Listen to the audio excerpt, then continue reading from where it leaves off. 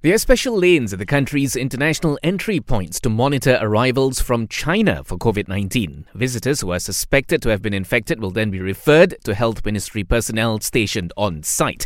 This is part of the Immigration Department's efforts to mitigate COVID-19 transmissions here amid a surge in cases in China.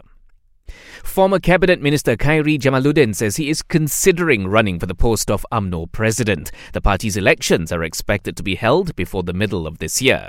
In related news, DAP's Anthony Loke says the UMNO elections may shape the future of the federal government because a change in the party's leadership could affect their participation in the current unity government. He adds that another event that could have a major impact is the upcoming 6 state elections.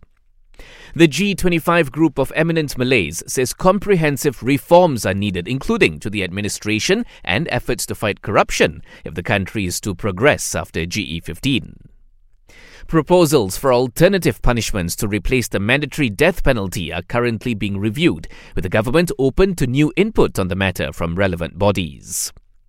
The Public Services Commission is warning of a scam where parties pretending to be PSC officers are offering placements in the civil service in exchange for cash.